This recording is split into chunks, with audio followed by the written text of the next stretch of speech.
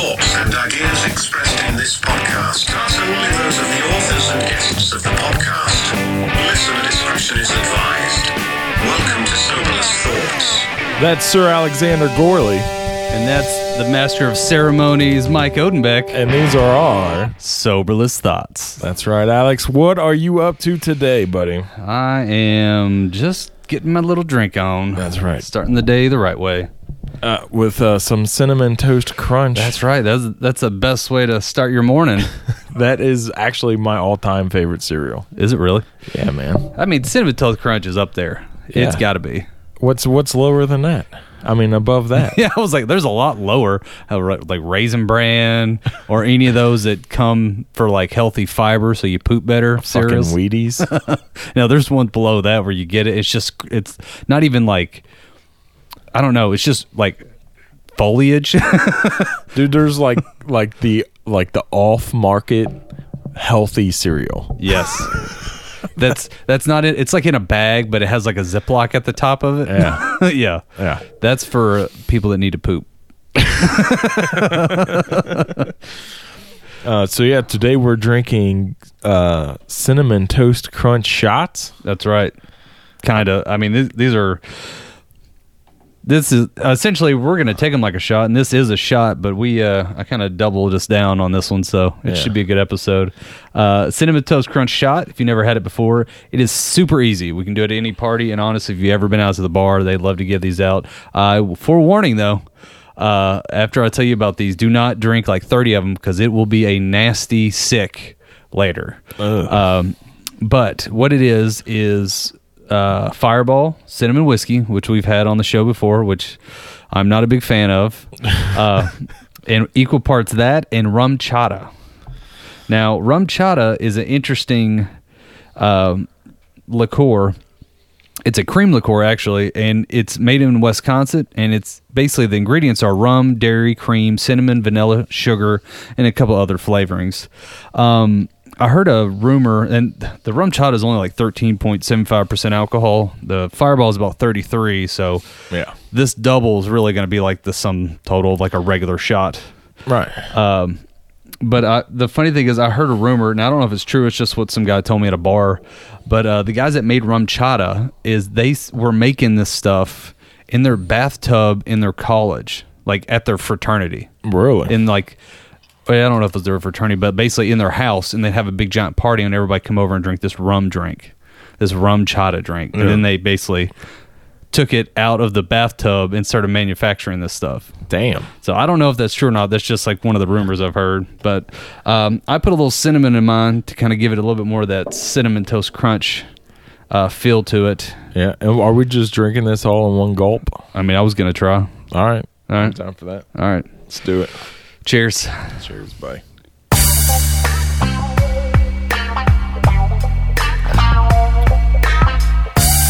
Woo. Oh. Stings the nostrils. Woo. Ooh. That would be the Fireball. Oh. I don't remember Cinnamon Toast Crunch tasting like that. Now, I could see where half of that in a shot glass would be pleasant. I get a little bit of the Cinnamon Toast Crunch aftertaste. Yeah. It's like you're drinking the milk after you've eaten the cereal out of the bowl. Jesus. What's that Fireball, man? I think it was sitting on top. It doesn't really mix real well. Whew. Dude, I'm gonna give that a I'm gonna give that a 4. I think I'm gonna give that one a 4. Yeah, I think I'm gonna follow you down that rabbit hole. I'm gonna give it a 3. Yeah, not my jam. I made my eyes water, dude. I'm telling you, it literally opened my sinuses. I guess that's a good thing. I was a little stuffed up. Yeah. Now that feels great. All right. Oh, yeah, I'm gonna feel tingly. I'm feeling tingly. My face is wide awake now. I'm ready to start my day. Let's operate heavy machinery. Oh, dude. All right. So this episode, we're doing our third. Is it our third? Yeah, I think it's our third. Our third rendition of what we call this? Drunkards in History. So the first one I did. God, I can't even remember who I did in the first one. Well, You did Hunter S. Thompson. I did do Hunter S. Thompson, and your guy liked to eat people. And Oh yeah, that's right. I did a serial killer. Who was that? Jeffrey Dahmer. Jeffrey Dahmer. Yep. And then in the second one, I did a couple presidents. Yes. And I did Edgar Allan Poe because I'm a goth kid inside. Right. Yes. You let it come out just a little bit every once in a while. Yeah, I know. I just wish I had my long hair to put over just my left eye. You need some mascara. No, you need eyeliner. Eyeliner and black fingernail polish. Yeah. I could see that. Have you ever wore that before? Mascara, no. But I will be Eyeliner? honest. I never wore face. Painted your nails? I did paint my nails. Yeah? Yeah. I would, like in 8th grade, I had my index finger and my pinky. So it would be like Oh, yeah. metal. So you're doing the metal sign. Yeah. Black metal! Yeah. It actually all started as, I think it was some girl at school. She was one of my goth friends, and she always had black fingernail polish, go figure. Yeah. And then one day she's like, let me paint yours. And I was like, sure. And then I just kind of let her. And then it picked off. Then one day I was like, I'm going to do that again. And then I just did my left hand, but my index and that one, I don't know. It was just me being weird. Because you're right-handed and you had to paint on your left hand. Basically. Yeah, probably. So, speaking of black metal, the drunkard in history that I'm doing is Robert Johnson. Nice. Yes. Wow. God, that's classy. I was so hoping you were going to say Chris Gaines. No, not Chris Gaines. Not today. Maybe next time. We need to feature him on just an episode by him. Just Chris Gaines, mind you. Just a Chris Gaines episode. Yeah. But yeah, Robert Johnson, I got to give you props on that one. Yeah, man. Robert Johnson, born May 8th, 1911. Died August 16th, 1938. Maybe the first of the 27 Club. Ooh. Good call. Yeah? Yeah.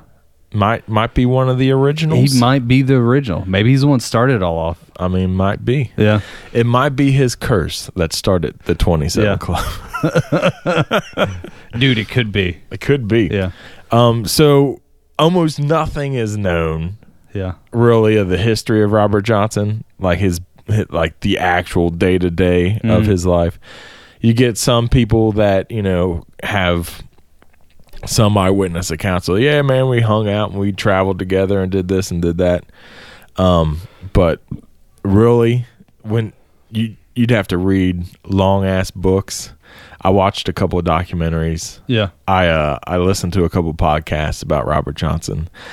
And, I learned one thing. His favorite drink was whiskey. Go figure. Yeah. That's what he liked, whiskey. And women. Yeah. Well, for the listeners that don't know, who was Robert Johnson? What was he known for? Robert Johnson is maybe the pioneer of rock music as we know it. Yep. He was a Delta blues legend after he died. Of course, always. While he was alive, he was well known, and like maybe when he died, like the day that he died, at that point he had become kind of well known. Still not super well known, but kind of well known to where like people who were heavy into the music industry knew who he was and knew how good he was. He only recorded 29 songs in 2 separate recording sessions that he did. Yeah. And I guess the most famous thing about Robert Johnson, which probably isn't even real, is just a fabrication, is the whole selling or sell you're selling your soul at the crossroads to the devil to make you a better musician. Yeah, that he's the I guess that's where that whole, like, even like in what was that movie? Oh Brother Where Art Thou and stuff like that. Like all those derive from him. Right. Well, actually, in that movie, the character's name is Tommy Johnson. Yeah, and that's who that original myth actually is. Tommy Johnson. Oh, and which came like 10, 20 years before Robert Johnson. Oh, okay. And then they kind of like hand-me-downed that myth to Robert Johnson, and then he, like, from a lot of the things that I read about, he basically never denied it, but he never said, yeah, that happened either. Yeah. And he just let people think that because of the mythos of it. Yeah, the buzz. Yeah. So he was like, yeah, I mean, if you want to think that, you can think that, whatever. Yeah. That's amazing. I didn't know that about Tommy Johnson. I knew that about Robert Johnson, and I always can tell a true guitar player if I go, do you know who Robert Johnson is? And it's just because it's the epitome of how far are you willing to go to play your guitar. Right. So usually, like, and that's just like, and the funny thing is, even when I was a starting off guitar player, an old guy in a pawn shop asked me that. He was like, do you know who Robert Johnson is? And it's like something that's like, I don't know why, but it's like something you just ask if they're like, you see how like serious they are, because then they've researched like all the different genres. Right. So this is how you become an amazing guitar player. Yeah. So you find a crossroads and you take your guitar there and you sit facing the crossroads. A man will come behind you and ask for your guitar. You do not look at this man. You do not look at him. You do not look him in the eye. You do not even turn in his direction. You simply hand him your guitar. He will then, behind you, tune your guitar. When he finishes tuning his guitar or your guitar, he will hand it back to you. And once you receive that guitar back from that man, the deal is done. And you now... That's wild. I have goosebumps. And you now will be an amazing guitar player, but your soul now belongs to the devil. Yeah. All because he tuned your fucking guitar. That's right. A lot of people think that, or he actually did, he strung a 7th string to his guitar. Did you know that? I did not know that. Yep. And he would play... He was one of the first people to ever play the guitar like people would play the piano in his time. Mm. And he always said, if I hear somebody playing something on a piano, I want to be able to do that with my guitar. Huh. And then said that's what he would strive for when he was like thinking out his licks and stuff. I mean, that's a good way to do it. Yeah. Because as a guitar player, like... that's very smooth. Let's put it that way. Like you can, because it's a lot more jumps to do all the same notes that a piano player, but to strive for that, no wonder he got so good for his time. Yeah. And they said he had beautiful hands. Well, he had small hands, but really long, thin fingers. Okay. So, which made it, I'm sure, made it a hell of a lot easier to play guitar when you have these, fucking bear paws that I do for hands. Yeah. It's like, now I just press down on all the strings at once. But yeah, so Robert Johnson, man, and his favorite drink was the whiskey. He ended up becoming a pretty well-known alcoholic. Well, what happened was... What happened? When he was in his early 20s, he met a beautiful young girl. They got married. Oh. And she got pregnant, and they were going to have their first baby. And when she wanted to go up to her grandparents' house and have the baby there, so she had family and people around, to help her out with the baby. Well, he was still down in Mississippi, and he's like, well, you go on up, and then let me finish what I'm doing here, and I'll basically what he was going to do is work his way up and then meet up with her and like basically play little juke joints and stuff on the way up. Yeah. And because he actually quit playing the blues when he got married to her. He had no more blues. Well, he wanted to basically the mentality of the blues back then was that it was the devil's music and it was just rambling men that played the blues, and like it wasn't a family man type of thing to do. Oh, I got you. So he put the guitar down. He decided he was going to just take care of his wife and his kid on the way. He was going to start working on the farm and stuff.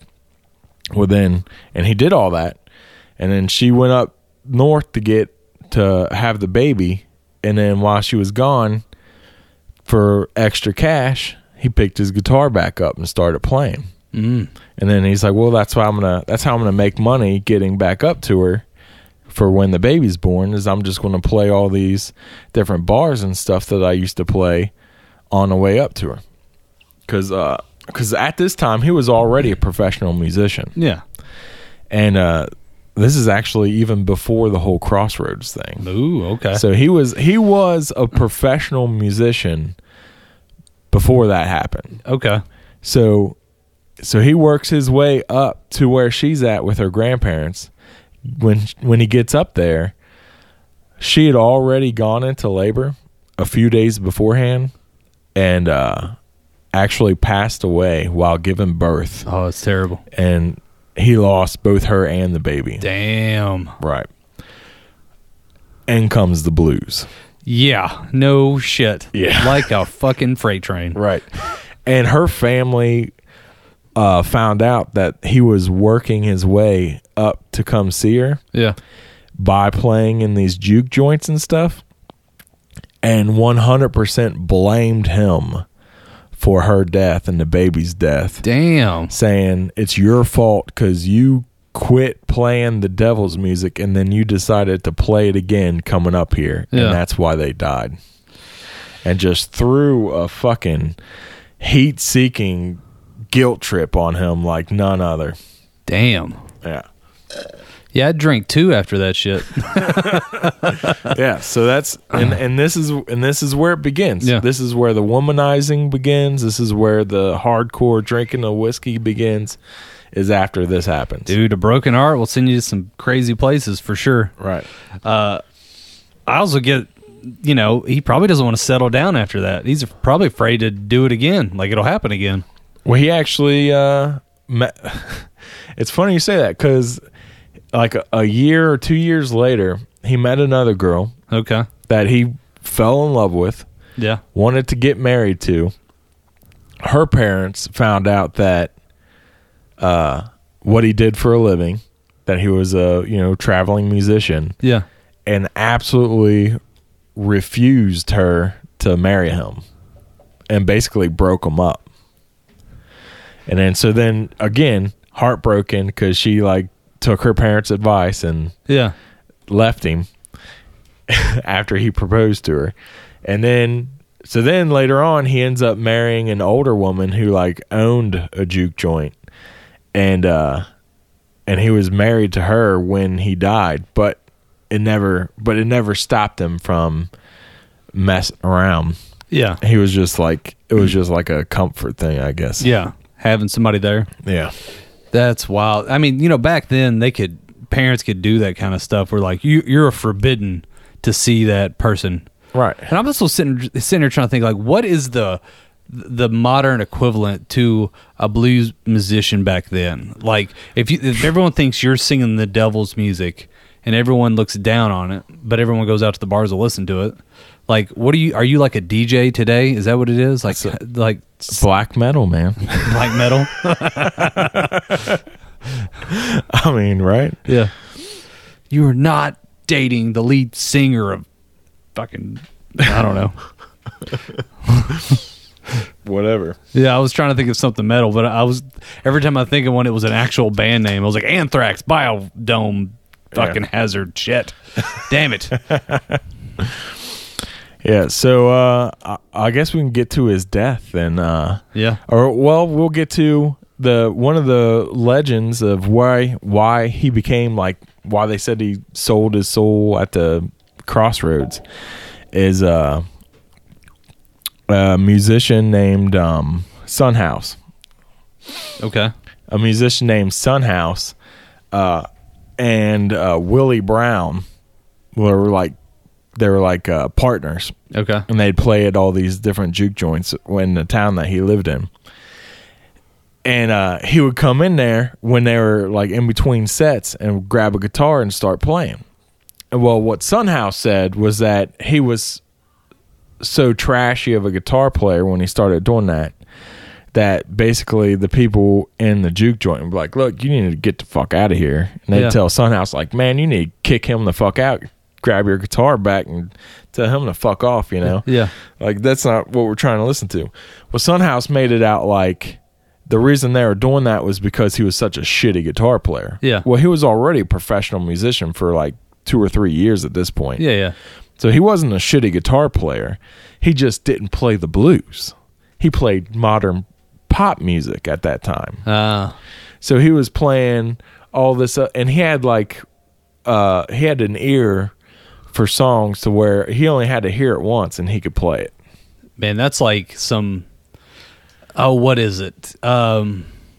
Like Eidetic memory or whatever. Yeah, I was gonna say it's kind of like it's like a type of autism. I'm trying to like savant. Yeah, something like that, where they can look like. There was a kid that like he went into an airplane, and I can't remember. He might have been in like teens or 20s or something, but they took him on an airplane, and he looked over the city of New York, and then came back and then drew it from memory on like a 30-foot wall. Wow. And it was like incredible, all from memory. And you're like, how the fuck did you do that? That's amazing. I would kind of makes you wonder about this one too, just like, or I mean, actually, I say that, but at the same time, but if you think of like musicians like Ray Charles, which I'm a big Ray Charles fan, he had to learn that way because he couldn't see, so he couldn't read music, so he had to listen and then adjust. Right. Yeah. Well, that's what they said he could. That's what they said Robert Johnson could do. He could listen to a song and only hear it once, and then be able to grab his guitar and play that song. But so a lot of the music that he would play was stuff that he would hear on a radio. Oh, that makes sense. And it was all like pop music of that time on a radio. So he would just grab his guitar and just start playing, white man's pop music in this juke joint. Yeah. And that's why they're like, get this motherfucker out of here. Yeah. Like, we don't want to listen to this. Yeah. And so they did. So they kicked him out. Well, so he goes and he's like, all right, I want to basically master my own craft of like my style of blues music. Okay. So he ends up running into this guy named Isaiah Zimmerman. Okay. Who in his own right was like a legendary guitar player in that area. Never put out any records, but like everybody in that area knew him and knew that he was an amazing guitar player. And he kind of took Johnson in to his house and let him stay there with him. And Zimmerman's daughter actually would say in later interviews that like him and Johnson would go out to the cemetery late at night, which was right down the street from their house, and play like for hours in the cemetery because that's where they could like get loud and no one was around, and no one would be around, and nobody'd come bother them. Yeah. And so like that whole mystique of him learning in the cemetery or whatever, that's actually true. That him and Zimmerman actually, that's where they would go and practice all the time, was in the cemetery late at night. And so it was Zimmerman who really helped him hone his craft. And then it was like maybe a year later, he goes back to the juke joint, where Sunhouse and them guys are at playing, and they get in between sets, and he's like, hey, and he had his own guitar this time, and he pulls his guitar out, and he's like, let's see how this goes, and then boom, starts playing, and everybody's like, holy shit. Exactly. Yeah. Like, where the fuck did he come from? Yeah. Like, I could see that now, why the change between the times, and everybody's like, he had to sell his soul to be that good. Right. But in reality, like I said, he was already a professional musician. Yeah. He was already he already had a really good at playing the guitar. He just wasn't playing the blues. True. So he goes back, he learns the blues from Zimmerman, like learns his style of how he wants to do it. Apparently he was like a prolific record owner, like constantly listening to records all day long. Yeah. And then so he was getting like all this influence, and then like he started only listening to blues music, and he started getting all this earlier influence that he then transitioned into his own music. And then came back out, and then like I said, he eventually recorded 29 songs, all of which are amazing. I was gonna say, have you listened to him? Oh yeah. Yeah. I've listened to him. You can definitely tell they're recorded. Yeah. On like a what is it? Like one of those things like where you had to, I don't know if it was actually mic'd or it was one of those where you actually sang into a like not an Epiphone, but what is it? Like those timey record players where it like they record it with a mic. It's like a lo-fi recording with the tape. But it's definitely classic for sure. And they recorded them in hotel rooms. Is where they act. It was just like a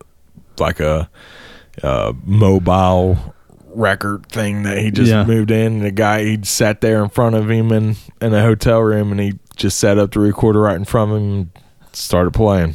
Going to town. Yeah. Damn, man, the myth, the legend.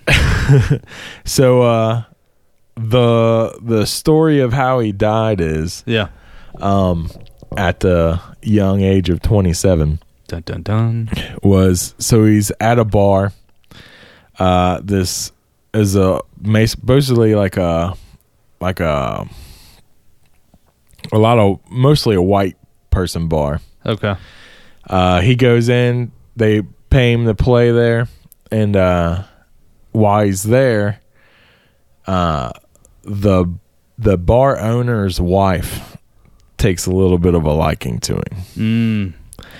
And in between sets, she's like coming over and sitting on his lap, like leaning on him, hanging on him and stuff.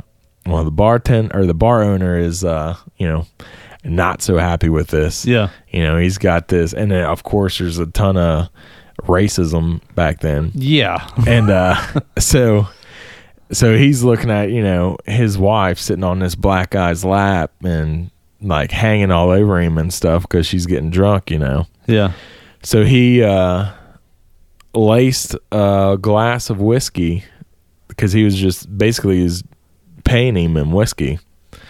And so he went and filled his whiskey glass back up, and he laced it with, I think, maybe cyanide. Damn. He put some cyanide in it. And or strychnine, maybe. I think it was strychnine, not cyanide. I was gonna say that. I feel like they used that a lot more back then for, like pest control or some shit like that. Well, and it's tasteless and odorless, so you wouldn't even know it. Yeah. So I think it was strychnine that he used. Put a little bit of it in his whiskey glass, and he just downed his whiskey like he always did. Yeah. And then started feeling sick. Left the bar and goes back to his hotel, and a couple other Son House and a couple other guys go to his hotel, and they're all like hanging out there, like a little after party going on. And he said he's sitting there with his guitar in his hand, and he's like, man, I don't feel good. So, well, maybe you need to relax, lay down or whatever. Son House said, and then he's like, let me, and he starts like strumming a song. And he starts like playing one of his songs, and he gets like about halfway through it, and he just collapses out of the chair. Damn. and they come over and grab him and like pick him up and put him on the bed, and he's like thriving in pain, and it takes almost 3 days for him to finally succumb to and die. Damn. Yeah. Like painful, excruciating what pain. An asshole. Yeah. First of all, don't turn a hoe into a housewife. That's number one rule. That's the bartender's fault, or bar owner.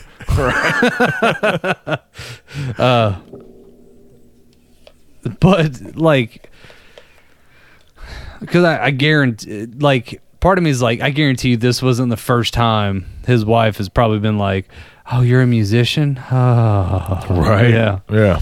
He's just like, "God damn it, not again." Yeah. Oh, you play those lyrics? Yeah. And he's like, I said next time this happens, you're going to regret it. Yeah. And he's like, now, bitch, you're going to regret this. Yeah. You did this, not me. Damn it. Yeah. And that sucks. Yeah. And because of that, we lost the legend that is Robert Johnson.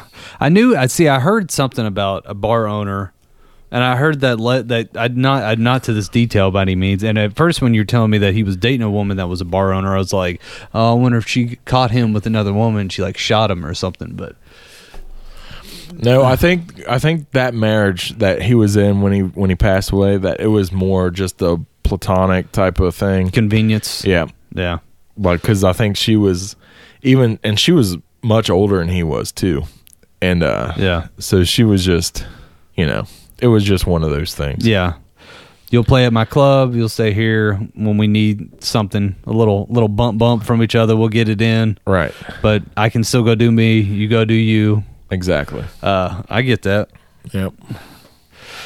Wow. Yeah. The legend of Robert Johnson. Well, that sucks, man. He was definitely a pioneer for sure. Yeah. Yeah. Yeah, and like you said, man, if you play the guitar, you're a guitar head. Everybody knows Robert Johnson. You gotta know. Have you seen the pictures of him and stuff? Oh yeah. Yeah. I know he's got that one famous one with him and his guitar, and you're just like, that's the man. Like, you should, like, above your guitar rack, you should have a picture of him. Yeah. Yeah. Giving homage. That's right. Oh man.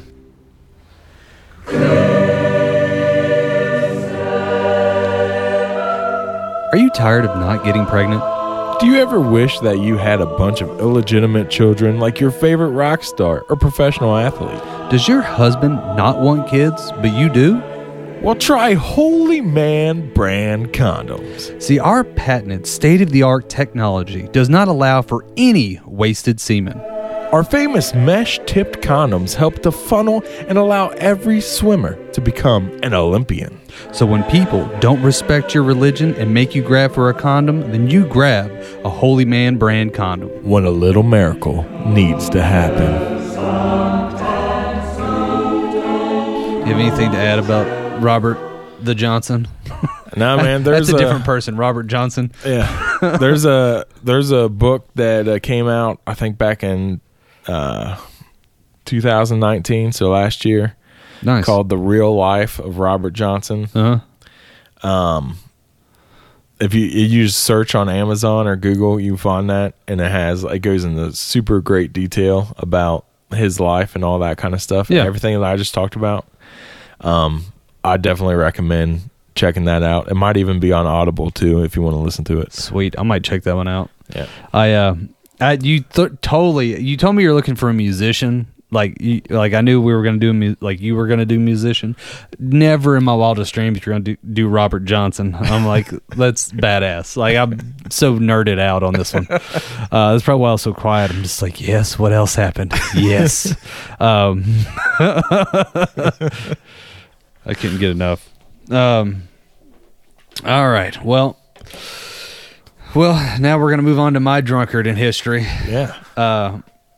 My drunkard has legendary drinking applications. Not just he drank, but he did some wild shit. He is an athlete. I'm going to see if you know who he is. His name that he was born with was Andrei Rene Rousimov. Okay, I don't know who that is yet. Okay. Andre the Giant. Yes. Yeah? It is.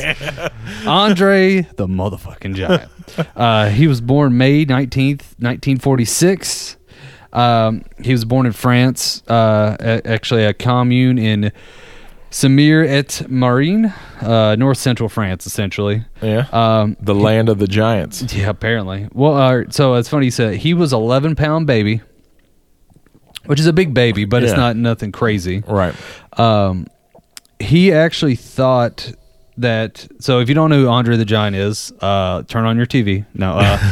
But he was a very giant man. Now, he was actually 7 feet 4 inches at his height. His grandfather, though, was 7 feet 8 inches. Oh, wow. So he thought he just got it from his grandfather. Yeah. Like, that's his height. Weird thing is, his parents, average height. His brother and sisters, average height. Huh. He didn't hit a growth spurt till he was, started growing at 15, but he actually started really growing at, 17, 18, like a late bloomer, and just blew up. Wow. He actually wasn't that great of a student back in his younger years. And he actually tried to quit school in 8th grade. Yeah. He's just like, I'm done. Yeah, he's like, this is stupid. Because he kind of thought he was just going to be a farmer. His parents were farmers. He thought he was just going to end up being one. Well, they actually had, this is wild how greats end up hanging out with each other. They had a family friend by Samuel Beckett, who was a Nobel Prize winning doctor. And he tried to motivate Andre to go back to school, and actually would pick him up in his flatbed truck and drive him and his siblings to school. Oh, wow. And did that through, I guess, the end of their high school years. Yeah. Just to kind of keep them going to school. After school, during school, he actually had, and you brought this up earlier, and it was so funny you brought that up. He had a love for music, and he wanted to play. But as he got bigger, he realized he couldn't play guitar because his fingers were too damn big. Yeah. And same thing with piano. He was starting smashing more than one key together because they were just too big. Right. He also wanted to, when he left high school, he actually tried to join the French army. And the reason they didn't accept him, which you would think you'd want a dude that's 7'4", 7'6", in your army, they didn't have a uniform that could fit him. And the barracks beds were too small. Yeah. So they literally we can't. Right. This isn't going to work. We can't accommodate. Yeah, this isn't going to work, man. But he actually did excel at sports, rugby, go fucking figure. Yeah, right. And he actually was an okay soccer player. Well, he actually would weightlift in these gyms, and he met a couple of the wrestlers, like local regional wrestlers, and they would be in there lifting weights. And then one day, one of their, one of the people that was in their group was sick, and they needed someone to fill a spot, and they asked him to do it. And he goes, I've never wrestled. I've never even thought about wrestling. I don't even know what I'm doing. Yeah. But this is the first time, and he's 18 at this point, and he was it's I've never even thought about this. Well, then he told his parents, I don't want to live in this small town. He moved to Paris and started training as a wrestler. Oh, okay. Now, him as a wrestler, he started off with a couple different names. His favorite one was Jean Ferry. And there was also, there was different names. He kind of went by Jean Ferry, Giant Machine, Giant Ferry, Monster Rosimov. I can't even say his name for some reason. And he kind of just bounced around, started training at night and working as a mover during the day. He actually went to Canada and started kind of getting some ground because he was such a large guy.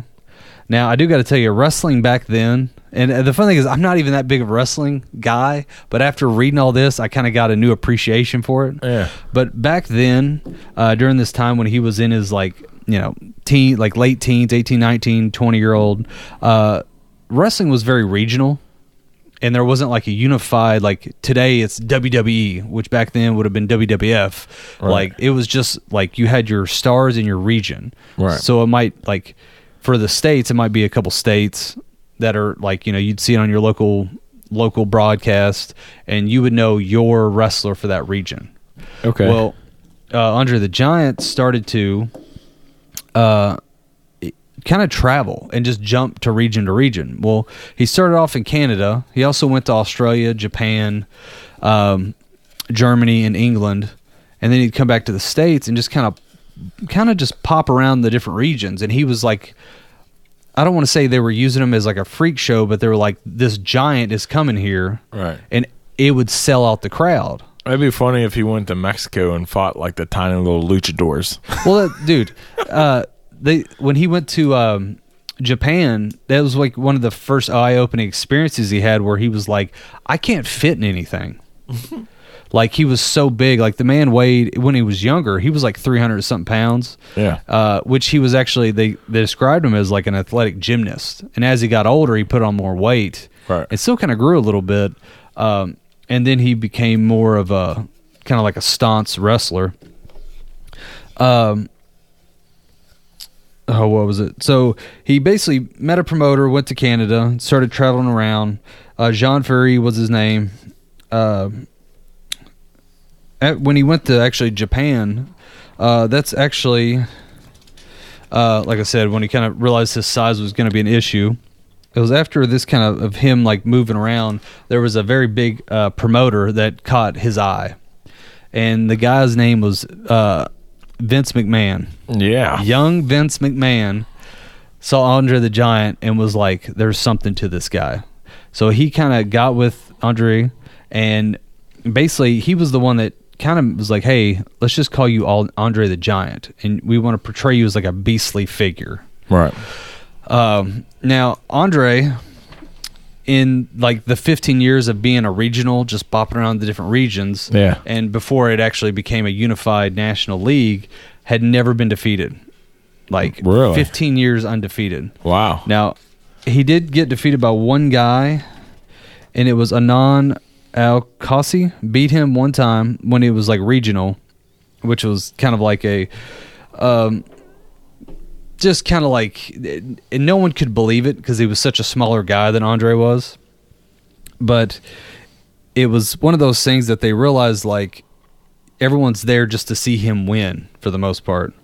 After he kind of lost and then got with Vince McMahon, Vince McMahon started to buy up all the regional, all the kind of different, because every region had its own like promoters and yada yada. So Vince McMahon bought up his dad's company, started buying out all the other regions to make it uniform. And basically this came with television. Right. So right when television started coming out, that's when he started unifying everything. Well, this is when he would still, this is like during the time he lost once early on, and then from then on for the next 15 years, he basically won no matter what he did. But he always was there as like almost not like kind of like a sideshow. Like, he never went for like the title belt or anything like that. Right.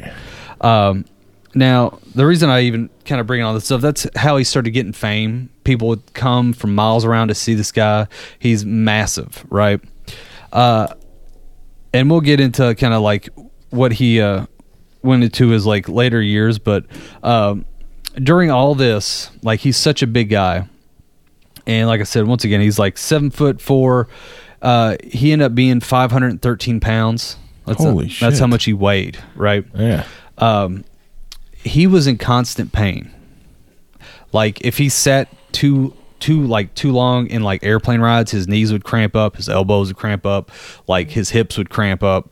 It just was constant, just pain. Now, part of this was when he was in Japan, they found out that the reason he was the size that he wasn't because of genetics, is because he had a tumor on the gland that actually produces growth hormones. Oh, wow. It's called like aglomegalia,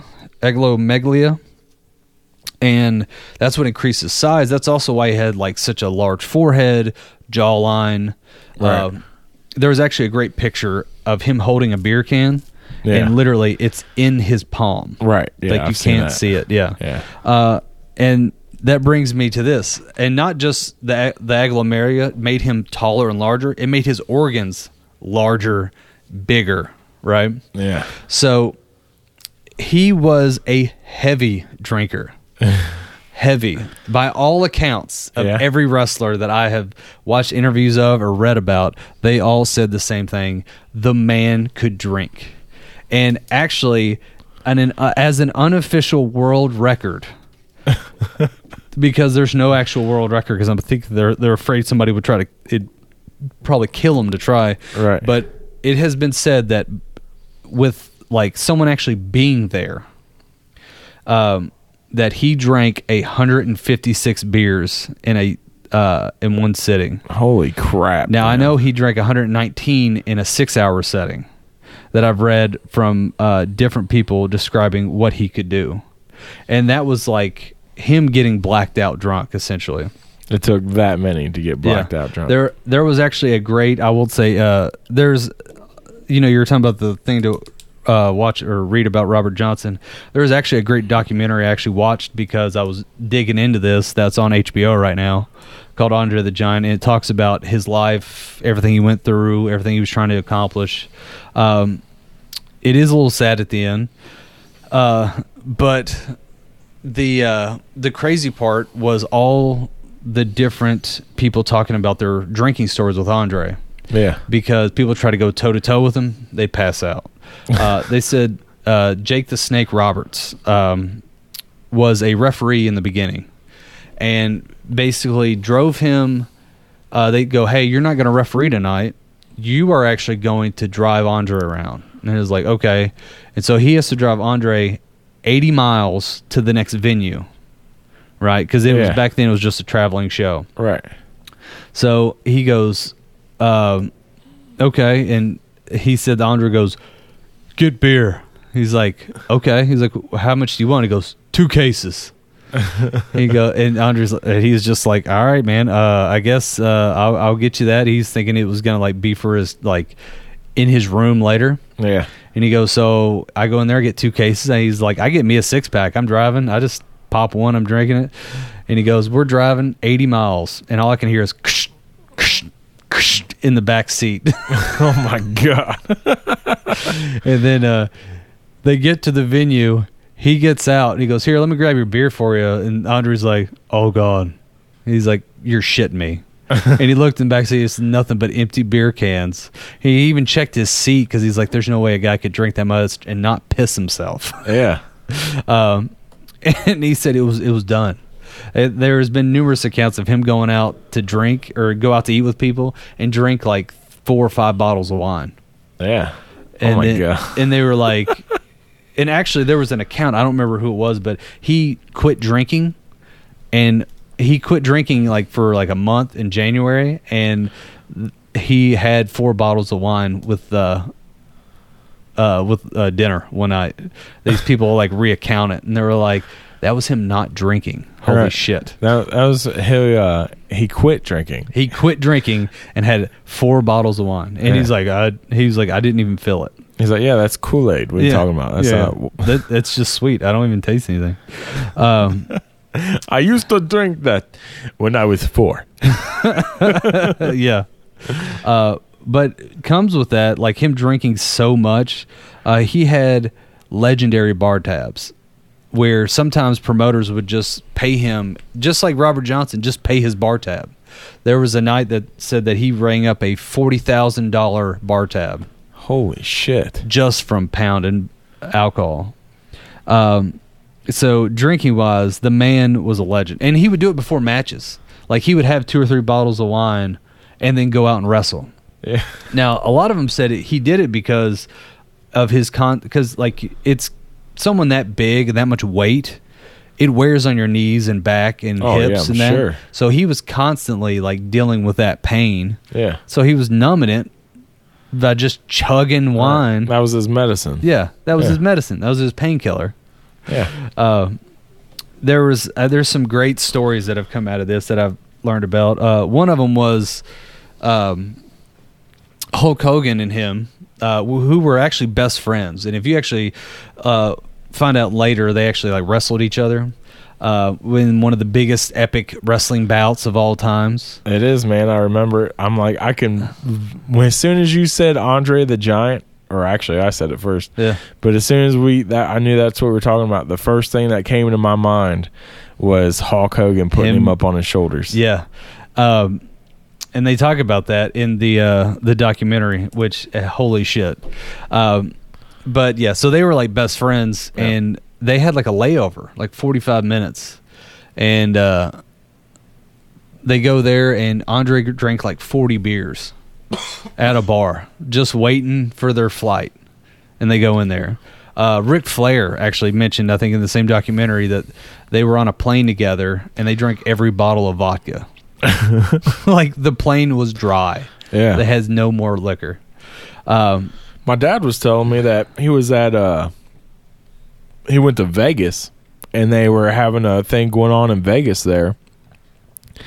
And he sees these guys come into the restaurant at the hotel that he's staying at, start hammering beers and stuff, drinking these big, or eating these big like steak dinners and stuff. Yeah. Then leave. Then he sees them on TV wrestling, like fighting each other and screaming at each other and calling each other names and stuff. Yeah. And then an hour later, they're back at the same hotel, drinking and eating again with each other like they're best friends. Yeah. Oh, they were. Behind closed doors, they were like the best of friends. And they had actually, to get into like a little bit more wrestling nerdism, which, you know, I was telling you, like, I told you, I was like, yeah, I had like this weird wrestling dream last night. Well, this is why. I watched a documentary and have done nothing for the past 48 hours but look at wrestling shit. Yeah. And I had a weird dream last night where I was in the middle of like, all right, we're going to name you this, and you're going to fight this guy. But anyway, like that's just like you read enough of it, then you start waking up like, I'm going to be the next wrestler. But yeah, they were the best of friends basically, and there's actually a misnomer that everything that happened before WrestleMania 3 in 1987, which is when that happened, is like almost erased. Because before then, they were the best of friends, even on stage. Like there was one time when Hulk Hogan actually won the champion, or became the world champion. Andre actually came up and like sprayed him with champagne and like congratulated him and all that kind of stuff. Right. And they basically kind of like wanted to rebrand Andre, and they kind of made him into a villain. Yeah. And that's where WrestleMania 3 comes along. And it was actually, part of it was that his body was deteriorating. One part from the tumor that he could have had fixed, but he didn't want to because he was afraid it was going to affect his wrestling career. But he also had some back and knee surgeries, and he wasn't as agile as he used to be. And it's part of that could have been his size and weight, but part of it could have been just the wear and tear of wrestling. Yeah. Because they say Hulk Hogan is like 6'8", I think is how tall Hulk Hogan is. Yeah, he's a big dude. He is not that tall as he used to be. He even says it like he's just years of lifting full-grown 200-300 pound men. Yeah, like starts to kind of like stunt you and like mess up your back and stuff like that. Right. And so same thing with him. Now he's a little hunched. Yeah. But yeah, I'll tell you one of the stories I found that I thought was hilarious. It made me laugh. That one night, Andre went to a bar, and he was at a hotel and drank this place under the table. And he was drinking like wine, then he drank beer, then he drank like vodka tonics, all this stuff. Yeah. They said he drank like $10,000 worth or whatever. A crazy amount, and basically got so shit-faced that he ended up like getting up, walking out into the lobby, and then just fell right over. Passed out. He's gone, right? Yeah. And then the wrestlers that were with him, the manager was like, what are we going to do? He's like, I'm not going to call the cops on you all, but what are we going to do? We can't have this. And they were like, what do you want us to do? He weighs 500 pounds. Right. There's no moving him. Call the fucking fire department. Bring in a forklift. We don't know. Yeah. So get in a crane. Yeah. So the hotel just took a piano cover, put it over top of him, and then put velvet ropes all the way around him. And left him in the lobby.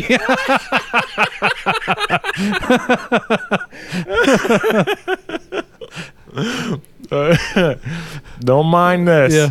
And Hulk Hogan actually said, he's like, I wasn't there for that, but I was there the next morning, and there his big ass was laying in the lobby floor. Oh, that's fucking amazing. Yeah. The accounts from Jake the Snake, by the way, was on Joe Rogan's podcast, which you can go kind of back and listen to that. But if you don't want to hear my shitty version of it, but one of the things that made me laugh and I didn't think about was he talked about how uncomfortable he was. He actually had a farm out in like North Carolina. He could get away. He had some people like take care of it for him. But just like in cars, he couldn't fit. In plane rides, he hated it. Yeah. They actually built him a trailer for like the WWE or WWF where it was like the first time, like this might be where RVs come from, hell if I know, but they basically built him a trailer so he could relax and lay down and travel with the WWF instead of being in a car because he was just so cramped up. The wildest thing was, as he put it, like he couldn't even fit in like airplane bathrooms. He couldn't fit in it. Same thing with hotels. Like every hotel, like he'd hang halfway off the bed. Sometimes the way the toilets were angled, he couldn't get to the toilet to relieve himself. Jesus. So he would shit in the bathtub. Yeah. That's what I was going to say. You'd have to shit in a bathtub. Yeah. Yeah. And even on airplanes, they said they would just pull up a curtain, cover him, and let him relieve or do whatever he's got to do in a bucket, and then they would pick it up and then pour it in the commode on the airplane. Oh my God. Yeah. How embarrassing though, like as a person. Yeah. You have to live like that. Yeah. And he actually, one of his interviews brought up the best thing. He goes, you know what? They have stuff for handicapped people, for blind people, for deaf people. They don't have anything for big people. Yeah. Now, they do now, because shit, there's so many more giant, tall people. I mean, I guarantee you, like, half the NBA have, like, all their amenities at their house for their size. Yeah, you would think. Yeah, I mean, I would hate to see one of these dudes that's like 7 feet tall have to take a dump in a tiny toilet. Right. But apparently he was like a super nice sweetheart of a guy, but just loved the booze. They said every single one of his matches, he definitely had, as he put it, that intense alcohol breath, and just be like, and like they could just smell it on him. And sometimes they would never even know. Like he drank 4 bottles of wine, you couldn't even tell. Like, did he ever become the heavyweight champ? You know what? I don't know. I don't think so. I know he went after it, and that was what WrestleMania was, and that was all them making him out to be going after the title belt against Hulk Hogan. Yeah. And then he ended up losing it. Now, here's the funny part of this, and I'm FYI spoiler alert for the documentary if you go watch it. He, a lot of times, if you don't know, wrestling is a lot of times pre-planned. Okay, so what are you trying to say, that it's fake? I'm not saying it's fake. Oh. I said it's planned. It's planned? Yeah. So like the outcome is planned. A lot of times, yeah. Is it ever not planned? Yeah, WrestleMania 3. Really? WrestleMania 3. Okay. So Hulk was nervous because as a lot of these guys' accounts were, Andre would let you know who's in charge in the ring. Like if you were a loudmouth asshole, like he would definitely set you straight. And they were like he would beat the shit out of people. Damn. He hated Macho Man Randy Savage. Beat the shit out of that guy for real. Didn't like what is it? There was another giant that came along later who wasn't as big as him. He was like 7 foot, but Andre definitely like, I'm the only giant here, Right. and like he ran, and his opponent ran out of the stadium and grabbed his shit and left, and they're like, "Where are you going?" He goes, "You gonna fucking kill me." But he would definitely set the tone. Right. But yeah, so WrestleMania 3 with Hulk Hogan, because he's nervous about it, because this is the biggest televised event in wrestling history at the point, and they had a sold-out crowd of something god-awful, like 50, 80,000 people or something crazy was there. Right. And then Hulk Hogan's like, keeps asking Vince McMahon, like, what are we going to do? How's this going to happen?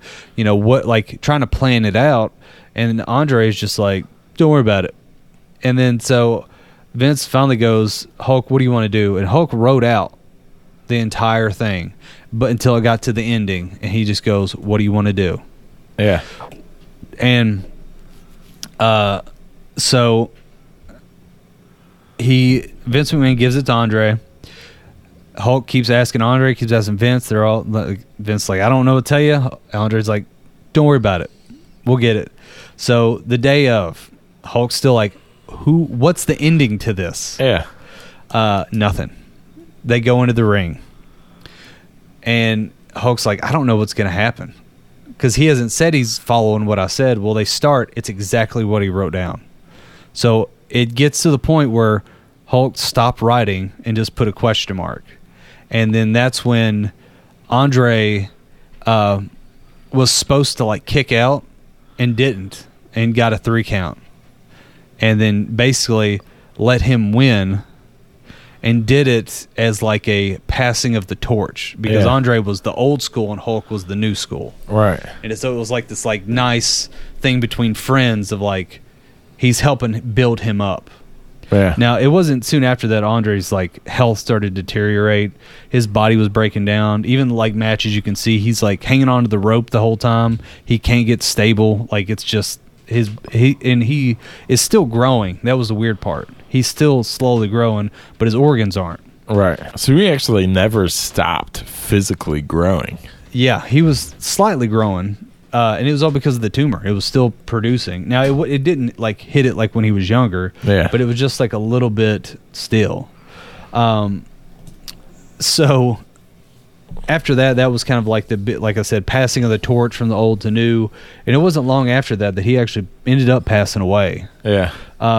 His father passed away, and he went to go visit him in France, and then basically was there for his funeral, went to the funeral, went to a hotel room like a day or two later, was supposed to meet up with his sister and stuff, and they went to his hotel room and they found him. He was just dead. What did he die from? Heart failure. Yeah. And basically his heart couldn't take all the... Yeah. His heart was like the size of a basketball at that point. But fun facts...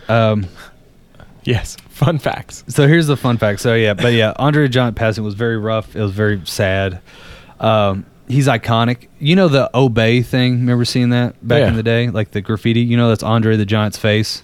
Yeah. Yeah. So that's a little fun fact. Also, in a sitting, he would drink 7,000 calories of alcohol. Nice. He would minimal, people would say he would drink 24 beers at minimum. Yeah. At least. He was also a great farter. Really? Because that big body, and like if you go watch the documentary, dude, there's a whole section of all of them talking about how well he farted. It was like a 30, 40 second long just and I think it was like Jake the Snake or somebody that said he would do this thing where he would grab the ropes and then like slam and sit on the guy. Yeah. And he said one time his hand slipped and it landed on Jake the Snake's chest, and then he felt like a ripple, and Jake was like, I thought he broke my sternum. Just his hand? No, just his ass. Oh, his he ass. He dropped his ass, but on he would hold himself. Right. Well, his hand slipped, so his whole like 500 body weight nailed him in the chest. Yeah. he's like, it knocked the wind out of me, and I feel this like weird sensation. And then I thought he broke my sternum, and I'm freaking out for a second. And then I look up, and he like looks down at me, he's laughing, and I realize he's farting on my chest. He's like, oh, funny. Apparently that was his gag. It was just to like go into elevators and just drop ass. Oh my God. I know. The more I learn about this guy, the more I like him. He definitely had that like very deep voice. You could barely understand him with that thick French accent. But yeah, his stories of drinking is I had to bring him on Drunkards of History. Yeah. The fact he is like basically has drank more beer in one sitting than anyone else in the world. Yeah. I got a lot of accounts of 119 beers, but the one I found on the other one was 156. And people are like, I sat there and watched it. It was insane. And just boom, boom, boom, nothing. What beer was it that he was drinking? Probably anything. And they would say like, anything and everything they could get to him. Yeah. There was I found one story about him. A bartender was like, hey, I got to do last call. And he goes, but you can drink as long, or you can stay here as long as you drink, kind of thing, right? Right. So that's a bad bartender. That's a great bartender, dude. Because you could be there all night in the morning and the next day. By the bartender's accounts, Andre the Giant ordered 40 vodka tonics. Fucking 40 at last call, and drank every single one of them till 4 a.m. Damn. Yeah. Dude, I don't even like vodka tonic. Yeah, that's a lot of carbonation. Yeah, that's he definitely had some good farts after that. Oh, dude, that was part of it too. I was like, how much he ate and drank. That's another thing I was going to say is his meals had to have been ungodly. Oh, they were ginormous. Yeah. Part of it was too. This is the sad part. When he went to Japan is when he found out about his aglomerular, the tumor on his brain, and they basically told him he wouldn't live past 40. He died in January 27, 1993, and he actually did have, but I think because of that, he knew he wasn't going to live a long life. Part of the reason I think he, why everyone said he was such a nice guy, he loved being the jokester, and like he drank a lot, he wanted to party, he loved the after party, he loved women, and a lot of them wouldn't say, at least on the interviews I saw, they wouldn't say anything in particular, but they were like, yeah, a lot of women were drawn to him for some reason. And then Ric Flair was like, what can you say, man? The guy's got a 23-inch shoe. They're curious. So I was like, that makes sense. So he definitely lived life to the fullest. Yeah. And like I said, died young. I think 40... I don't remember how old he was. He was born in 46 and died in 93. 47. So he lived past 40. Yeah. But I was going to say he lived life. But dude, girls sometimes don't like a 23-inch shoe. Yeah. Sometimes it's too much. Yeah. Sometimes they just want to see what a 20-inch shoe looks like. I don't think I would want to be with a girl who wants to be with a 23-inch shoe. Well, I don't think they'd be with, no offense, you either. Because they wouldn't be with me either. No. Yeah. I'm not supporting a 23-inch shoe. No. Yeah. I don't have a 23-inch shoe. But it was always How do you run with a 23-inch shoe? I don't think he ran too much. No. At least the older and heavier he got, you could see him kind of stiffen up. And like I remember his wrestling outfit. He was like the spandex thing. Yeah. You would think you'd see a 23-inch shoe. It was cold in there. Oh, okay. Yeah. Or maybe he's got like, from what I've heard, I don't know, but the Shaq thing, I don't know if you heard about. I've listened to podcasts. I don't know why, but they've talked about Shaq's dong before. Yeah. And they're like, at least from what I've heard, because I think there was a girl that used to hook up with Shaq. Oh, it was oh my God, I was just reading about this. There was a woman who wrote a book on giving head. And she basically name drops like all these rappers and pro athletes, and one of them was Shaq. And she talks about how big his wang was, and she's like, basically, it's big, but it's not as big as you would think it would be for Shaq's body. Right. Like, you know? Yeah. Yeah. Where you're like, well, yeah, that makes like it's proportional, but you would think it'd be like, sorry, I got tuck it in my shoe sometimes. Yeah. It fits perfectly in my tube sock. I wear a garter just to keep it against the leg. That's right. I mean, that's what you gotta do. What you gotta do. Yeah. So I don't know, but he did have a, I guess I don't know if it was a spouse or what it was, but he definitely has a daughter out there. Maybe he was a grower instead of a shower. Hey, you know. I think that was his life. Oh God, that's great. So that was my drunkard in history, Andre the Giant, the man that could drink more beer than anyone else. Suck it. That's right, Andre the Giant. Yeah, Andre the Giant and Robert Johnson. I think we had a successful third drunkards in history. That's right. Number 3, the Giant Johnson. That's right. Yes, that's right.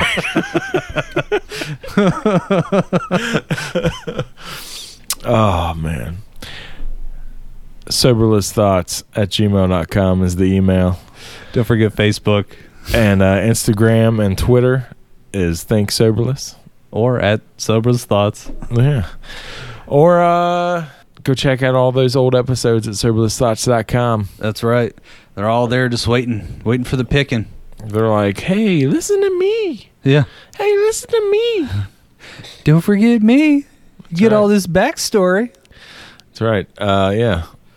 We talk a lot about our history of drunkardness in a lot of those old episodes. Yeah, we haven't hit up drunkard night in a while. That's usually when we're fresh out of ideas and we're way too hammered to look anything up. So like, let's just chat. Yeah, let's see where this goes. Let's just talk about what we used to do. Yeah. Back when I was a 23 size Johnson, I don't know.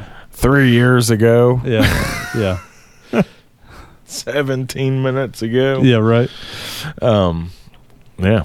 Check us out there. All right. Don't forget that when you're in the skillet. Let's see if I can get this right. Don't forget when you're in the skillet, stay cheesy, keep it greasy. Let's flip on out.